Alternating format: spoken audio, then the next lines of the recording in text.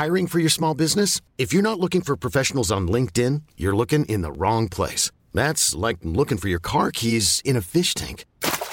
LinkedIn helps you hire professionals you can't find anywhere else, even those who aren't actively searching for a new job but might be open to the perfect role. In a given month, over 70% of LinkedIn users don't even visit other leading job sites. So start looking in the right place. With LinkedIn, you can hire professionals like a professional. Post your free job on linkedin.com/achieve today. Hey, it's Danny Pellegrino from Everything Iconic. Ready to upgrade your style game without blowing your budget? Check out Quince. They've got all the good stuff, shirts and polos, activewear, and fine leather goods, all at 50 to 80% less than other high-end brands. And the best part? They're all about safe, ethical, and responsible manufacturing. Get that luxury vibe without the luxury price tag. Hit up quince.com/upgrade for free shipping and 365-day returns on your next order. That's quince.com/upgrade.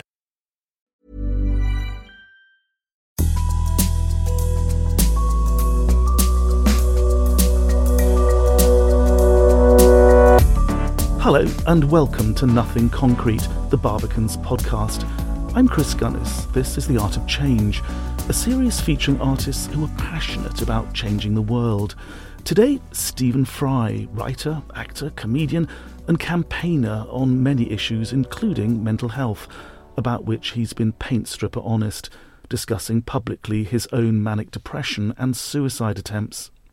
Our starting point is Beethoven's suicidal cry for help, the Heiligenstadt Testament, written to his brothers in 1802 as he struggled with his deafness and isolation. For my brothers Karl and Johann Beethoven. O you men who think or say that I am malevolent, stubborn, or misanthropic, how greatly do you wrong me! You do not know the secret causes of my seeming. From childhood my heart and mind were disposed to the gentle feelings of goodwill. I was even ever eager to accomplish great deeds. But reflect now that for 6 years I have been a hopeless case, aggravated by senseless physicians, cheated year after year in the hope of improvement, finally compelled to face the prospect of a lasting malady whose cure will take years or perhaps be impossible. Born with an ardent and lively temperament, even susceptible to the diversions of society, I was compelled early to isolate myself, to live in loneliness. When I at times tried to forget all this, oh, how harshly I was repulsed by the doubly sad experience of my bad hearing. And yet it was impossible for me to say to men, "Speak louder, shout, for I am deaf." How could I possibly admit such an infirmity in the one sense which should have been more perfect in me than in others, a sense which I once possessed in highest perfection, a perfection such as few surely in my profession enjoy or have enjoyed? I cannot do it. Therefore, forgive me when you see me draw back, when I would gladly mingle with you. My misfortune is doubly painful because it must lead to my being misunderstood. For me there can be no recreations in society of my fellows, refined intercourse, mutual exchange of thought. Only just as little as the greatest needs command may I mix with society. I must live like an exile. If I approach near to people, a hot terror seizes upon me, a fear that I may be subjected to the danger of letting my condition be observed. Thus it has been during the last half-year which I spent in the country, commanded by my intelligent physician to spare my hearing as much as possible, in this almost meeting my present natural disposition, although I sometimes ran counter to it, yielding to my inclination for society. But what a humiliation when one stood beside me and heard a flute in the distance, and I heard nothing, Or someone heard the shepherd singing, and again I heard nothing. Such incidents brought me to the verge of despair. But little more, and I would have put an end to my life. Only art it was that withheld me. It seemed impossible to leave the world until I had produced all that I felt called upon me to produce, and so I endured this wretched existence, truly wretched, an excitable body with a sudden change can throw from the best into the worst state. Patience, it is said that I must now choose for my guide. I have done so. I hope my determination will remain firm to endure until it please the inexorable Parkai to break the thread. Perhaps I shall get better. Perhaps not. I am prepared. Forced already in my 28th year to become a philosopher. It's not easy. Less easy for the artist than for anyone else. Divine One, thou lookest into my inmost soul. Thou knowest it. Thou knowest that love of man and desire to do good live therein. O men, when some day you read these words, reflect that you did me wrong, and let the unfortunate one comfort himself and find one of his kind who, despite all obstacles of nature, yet did all that was in his power to be accepted among worthy artists and men. You, my brothers Karl and Johann, as soon as I am dead, if Dr. Schmidt is still alive, ask him in my name to describe my malady, and attach this document to the history of my illness, so that, so far as possible at least, the world may become reconciled with me after my death. At the same time, I declare you two to be the heirs to my small fortune, if so it can be called. Divide it fairly, bear with and help each other. What injury you have done me, you know, was long ago forgiven. To you, brother Karl, I give special thanks for the attachment you have displayed towards me of late. It is my wish that your lives be better and freer from care than I have had. Recommend virtue to your children. It alone can give happiness, not money. I speak from experience. It was virtue that upheld me in misery. To it, next to my art, I owe the fact that I did not end my life with suicide. Farewell, and love each other. I thank all my friends, particularly Prince Lichnowsky and Professor Schmidt. I desire that the instruments from Prince L be preserved by one of you, but let no quarrel result from this. So soon as they can serve you better purpose, sell them. How glad will I be if I can still be helpful to you in my grave. With joy I hasten towards death. If it comes before I shall have had an opportunity to show all my artistic capacities, it will still come too early for me, despite my hard fate, and I shall probably wish it had come later. But even then, I am satisfied. Will it not free me from my state of endless suffering? Come when thou will, I shall meet thee bravely. Farewell, and do not wholly forget me when I am dead. I deserve this of you, in having often in life thought of you, how to make you happy. Be so. Ludwig van Beethoven, Heiligenstadt, October the 6th, 1802. Stephen Fry, thanks for that. Let me ask you first of all, what does the Heiligenstadt Testament mean to you when you think about Beethoven? Well, it makes me think of our stereotype, our common image of the artist being turned on its head in a strange sort of way, because we love this idea of Beethoven, the busts and the portraits of him with his hair and his moody eyes and this kind of tempestuous temper that we think of. You know, we imagine him walking down the street with a cane and barking at children and somehow being a kind of in his head with thunderstorms when he dies and all this kind of thing. And we realise he was, as the music tells us, of course, that he was so human, so desperately needing to love and be loved, as all of us are. It's the only thing we have in common, really. Everything else is peripheral and a detail, but our need to love and be loved. And that's what music does for us.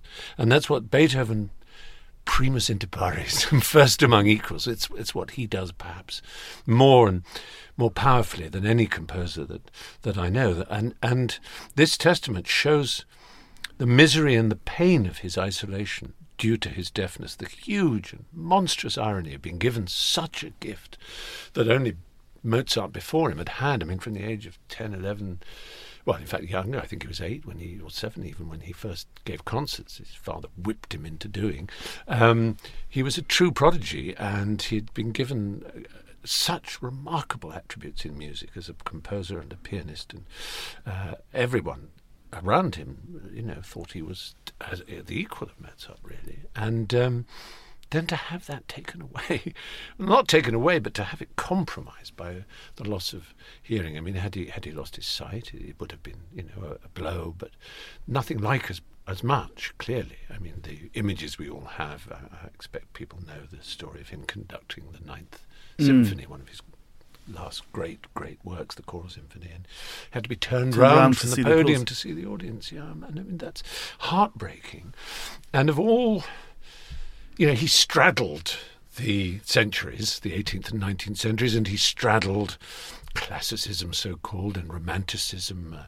He was a child of reason and the Enlightenment, and he believed in the human spirit. He had no truck with aristocrats, and he was just that bit later than Haydn, who taught him, and Mozart, who had to bow and kowtow to emperors and so on. And he did a bit, but mostly he happily bit the hand that fed him, which is what artists do and have done ever since. Do you think it's fair to say that our idea of the romantic artist actually goes back to Beethoven himself, and indeed this note, the Heiligenstadt Testament? I think in music it's Beethoven and then Schubert, who had a similarly kind of miserable, if you like, life, but was also such a profound human spirit and such an amiable soul, much more amiable perhaps than Ludwig, who might have barked at us had we met him.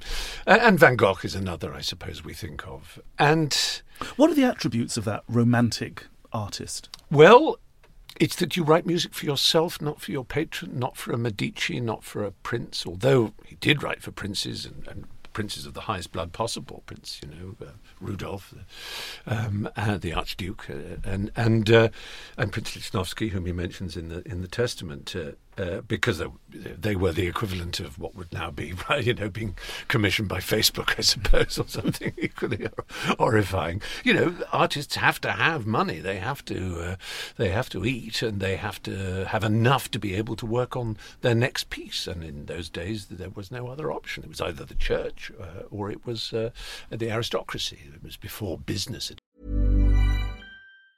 Planning for your next trip? Elevate your travel style with Quince. Quince has all the jet-setting essentials you'll want for your next getaway, like European linen, premium luggage options, buttery soft Italian leather bags, and so much more. And it's all priced at 50 to 80% less than similar brands. Plus, Quince only works with factories that use safe and ethical manufacturing practices. Pack your bags with high-quality essentials you'll be wearing for vacations to come with Quince. Go to quince.com/trip for free shipping and 365-day returns. Hi, I'm Daniel, founder of Pretty Litter. Did you know cats tend to hide symptoms of sickness and pain? I learned this the hard way after losing my cat, Gingy. So I created Pretty Litter, a health monitoring litter that helps detect early signs of illness by changing colors, saving you money and potentially your cat's life. Pretty Litter is veterinarian developed, and it's the easiest way to keep tabs on your fur baby's health right at home. Go to prettylitter.com and use code ACAST for 20% off your first order and a free cat toy. Terms and conditions apply. See site for details.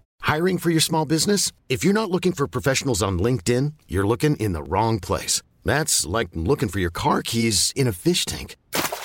LinkedIn helps you hire professionals you can't find anywhere else, even those who aren't actively searching for a new job but might be open to the perfect role. In a given month, over 70% of LinkedIn users don't even visit other leading job sites. So start looking in the right place. With LinkedIn, you can hire professionals like a professional. Post your free job on linkedin.com/achieve today. Established itself as providing millionaires and sponsors and patrons. So most of them wrote whatever they were asked to write. And he did, but particularly as he moved on, and perhaps as a result of the deafness and as a result of his anger at fate, if you like, he seemed to create works of music that somehow were for the individual listener, and they told stories about the human spirit and about human love and passion and even politics in a way that music hadn't before. I mean, there were hints in late Mozart, the D minor piano concerto and things like that, which were greatly influential on Beethoven, suggested something of personal passion, personal frustration, personal agony to be present in music. But this was a new idea.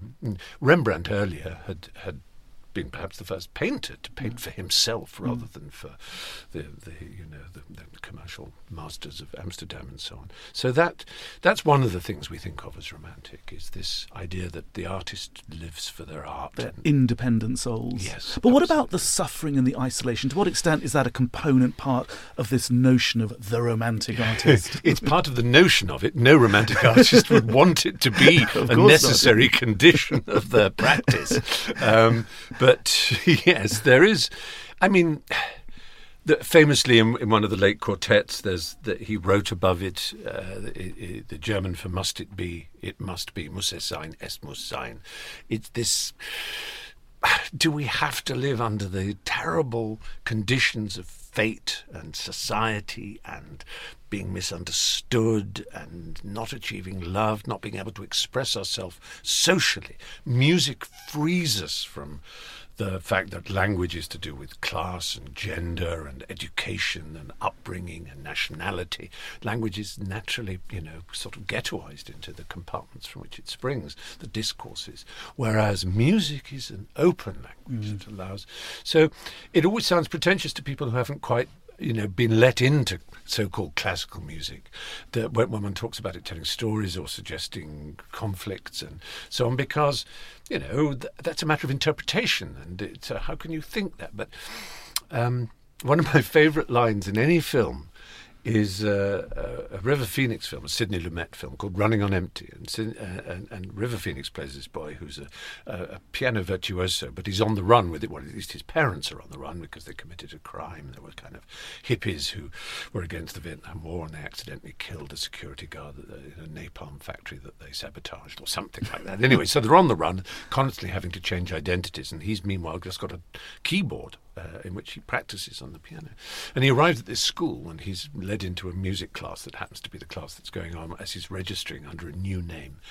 And the music teacher is playing two pieces of music to the class. One is a Madonna track, and then there's a piece of Beethoven. He doesn't say it's Beethoven, it's just a piece of classical music. And he says to the class, what's the difference between the two? One of the sort of greasy kids says, one's good and one's not good. And the music teacher says, well, it's a matter of opinion, surely. Anybody else? And River looks up and says, you can't dance to Beethoven. Which is very profound. Now, music, as we know, is rooted in dance. The Seventh Symphony famously is called the apotheosis of the dance, and there are gigs and partitas and all these dance terms. But the time signature's changed. There isn't a backbeat. It isn't for dancing, it's for listening to. The same thing happened in the 20th century with jazz. It stopped being, after the swing came bebop and then later iterations of jazz, suddenly it became music you had to listen to. You put your head into the music and you follow a line. You follow a rhythm, obviously a rhythm, but I mean a rhythm of subjects, of questions and answers, a tennis match, particularly. I sometimes, when people say, not that I can have any answers, I'm certainly not musical enough to, but if they say, how do I listen to a piece? I'll say, well, take a piece like the Emperor Concerto, one of Beethoven's absolute masterpieces. He was too deaf at the time to be able to play it, I think, or at least he didn't trust himself to, and I think it was Count Czerny, one of his great pupils, who played it. And I said, well, imagine, it's not the only way to listen to a concerto, but just imagine that the instrument, the single instrument, is a human. And that the orchestra is either fate or society. and that they have a relationship with each other. What a wonderful way to look at that concerto. Yes, and if you do that, you think, goodness, yes, he's the piano saying, no, and society saying, join us. Yeah. And with Beethoven, wonderfully, usually, he does join in. There is a kind of acceptance of the noise of fate or the noise of society, and the individual voice that you've been hearing in pain joins in. Now, some people say that's a ridiculously simplistic way to listen, and of course, but there again, I think it was Bernard Shaw, who was a great music critic, of course. He said, I shall now analyse one of the most famous speeches in Shakespeare the way that most music critics analyse music. The soliloquy begins with an expression of the verb of existence in its indicative and infinitive form, to be. The subject is then followed by a conjunction of alternative, or, which is then offers the negation of the original subject, not to be. He said, what kind of arse would do that to Shakespeare, but why do they do it to music? Yes, absolutely. I thought that was, that's I sort of hold by that. But of course, it's not what is known as programme music. He wasn't inviting us to, unless it's Wellington's Victory or one of the more obvious pieces that you could say is programme music. But it nonetheless, it's very hard not to feel that. And it's true in the symphony, it's true in the Ninth Symphony, but because he works it to a famous poem of Schiller's, the Ode to Joy, and this cry of all men must be brothers is still the most powerful cry that you can have. Yes. And music, of course, can do coming together and going apart better than a drama, better than a painting, because a painting can't suddenly disintegrate into its primary elements and then come back again. But music can do that because it exists through time. I want to come back to this idea, which I know attracts you, of this idea of Beethoven as a humanitarian. But before we leave the Heiligenstadt Testament, I want to ask you about this idea of genius. The idea that you've got to suffer, be isolated, and of course we touch here on the notions of mental illness. I mean, is genius intrinsically part of mental illness and vice versa? Well, it's an interesting question, and with musicians there are many examples of those who clearly were afflicted with mental illness. Robert Schumann is perhaps the most extreme, with so clear to see the bipolar. But there's also a reference in the Heiligenstadt Testament where Beethoven talks about the highs and the lows, which may be for some indicative of that. But the isolation, the constant sense of darkness inside him must have made him a terrible companion. We know it did. He drove his beloved nephew Karl almost to suicide because of his over-anxiousness and so on. And is it a necessary ingredient of genius? It's so hard to say, because in order to produce the kinds of thing that Beethoven did under the conditions he lived in, from being an abused child, a beaten child, all the way through this very early in his life, this illness, this hearing loss, created conditions that you can't say for certain.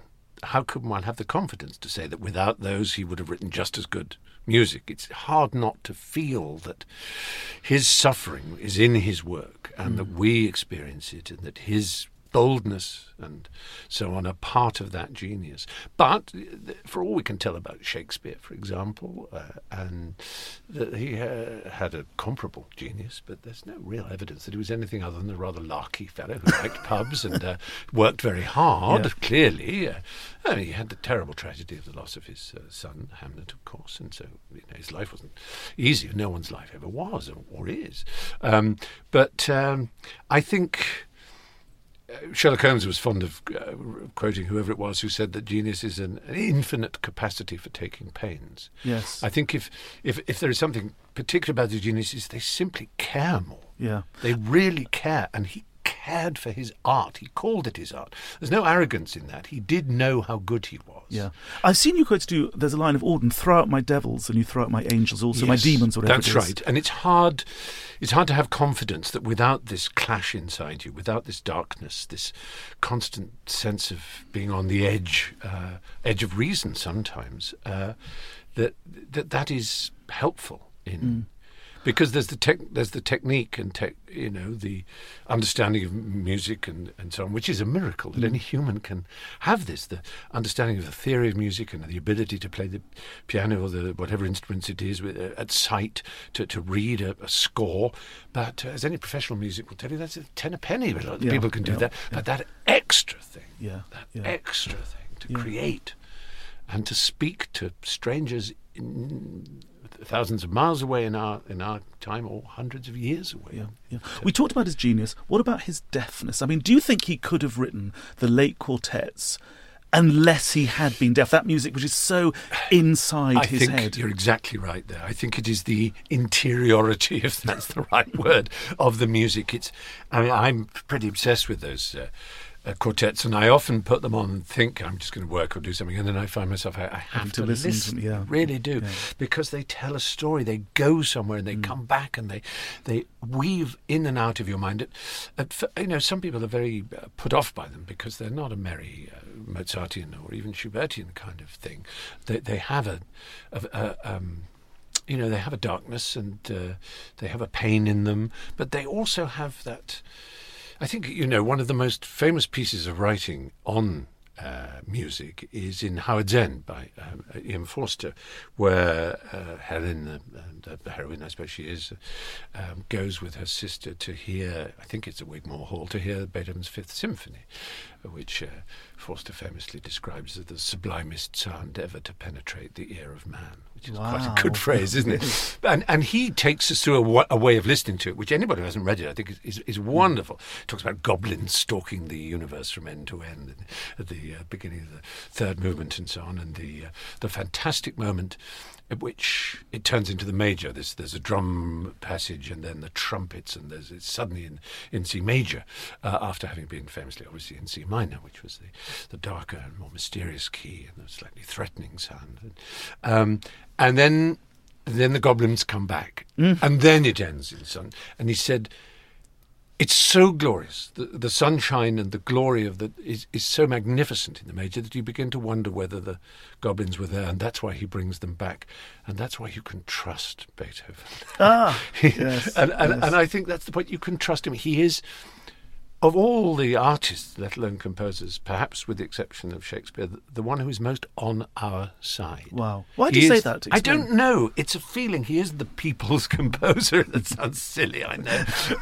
But that's... one of his earliest works, 1801, I think it was The Children of Prometheus, for example, which is exactly about the thing that obsessed people of the Enlightenment. This, as religion was slowly being unshackled from society and from the human soul, and we were allowed to think for ourselves for the first time, and science and philosophy and art were encouraging us to believe in the self rather than the hierarchy to which we were told we belonged and the place we were supposed to have in society and in the great order of things. It made people look back at the Prometheus myth, this idea of this Titan who was the champion of mankind, who made us and loved us, and then Zeus punished him because he gave us fire. In other words, the creative spirit. He gave us divine fire, and this was more than the gods could take. And that was like, to them, suddenly an analogy for what had happened to mankind, that we had discovered our own inner spark. We'd stolen the spark from God, which was supposedly the only thing we should worship, and found that we were gods. Humanism had come of age, and so the Prometheus myth, and around the same time, or not long after, of course, Mary Shelley wrote Frankenstein, a modern Prometheus, and Shelley, her husband, wrote Prometheus Unbound. So there was this obsession with this idea of being mankind suddenly was, the human was in charge of their own soul, their own being, their own destiny. They made their own mistakes. They were not beholden to dukes and then kings and then bishops and then popes. Those people had lost their voice and lost their power, and that's why he admired Napoleon and after the revolution in France so much, and why he was so devastated when Napoleon proved himself to be going backwards and became crowning himself an emperor. And so this was important to him and to his whole generation of artists. And Wordsworth was around the same time, of course, 1798. He published lyrical ballads and wrote about the French Revolution. Bliss was it in that dawn to be alive, but to be young was very heaven. So you can imagine what that generation, Yes. they really were for the first time. Yes, there were still dukes and there were still, cardinal bishops and so on who were in charge of things, but for the first time, poets and writers, Shelley called poets the unacknowledged legislators of the world. This was a new revolutionary spirit. That was not a political revolution, it was a revolution of the heart. And Beethoven's music, above all, led this revolution. That was Stephen Fry, and there we end this edition of The Art of Change on Nothing Concrete with me, Chris Gunnis. Next time, the second part in our 4-part series in which Stephen talks about his own struggle with manic depression and his failed attempts to take his own life. You can subscribe to Nothing Concrete on Acast, Spotify, or wherever you find your podcasts. And if you can, leave us a review to help get the word out. Until next time, from me, Chris Gunnis, goodbye.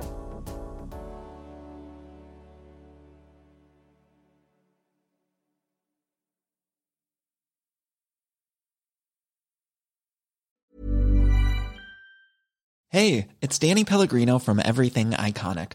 Ready to upgrade your style game without blowing your budget? Check out Quince. They've got all the good stuff, shirts and polos, activewear, and fine leather goods, all at 50 to 80% less than other high-end brands. And the best part?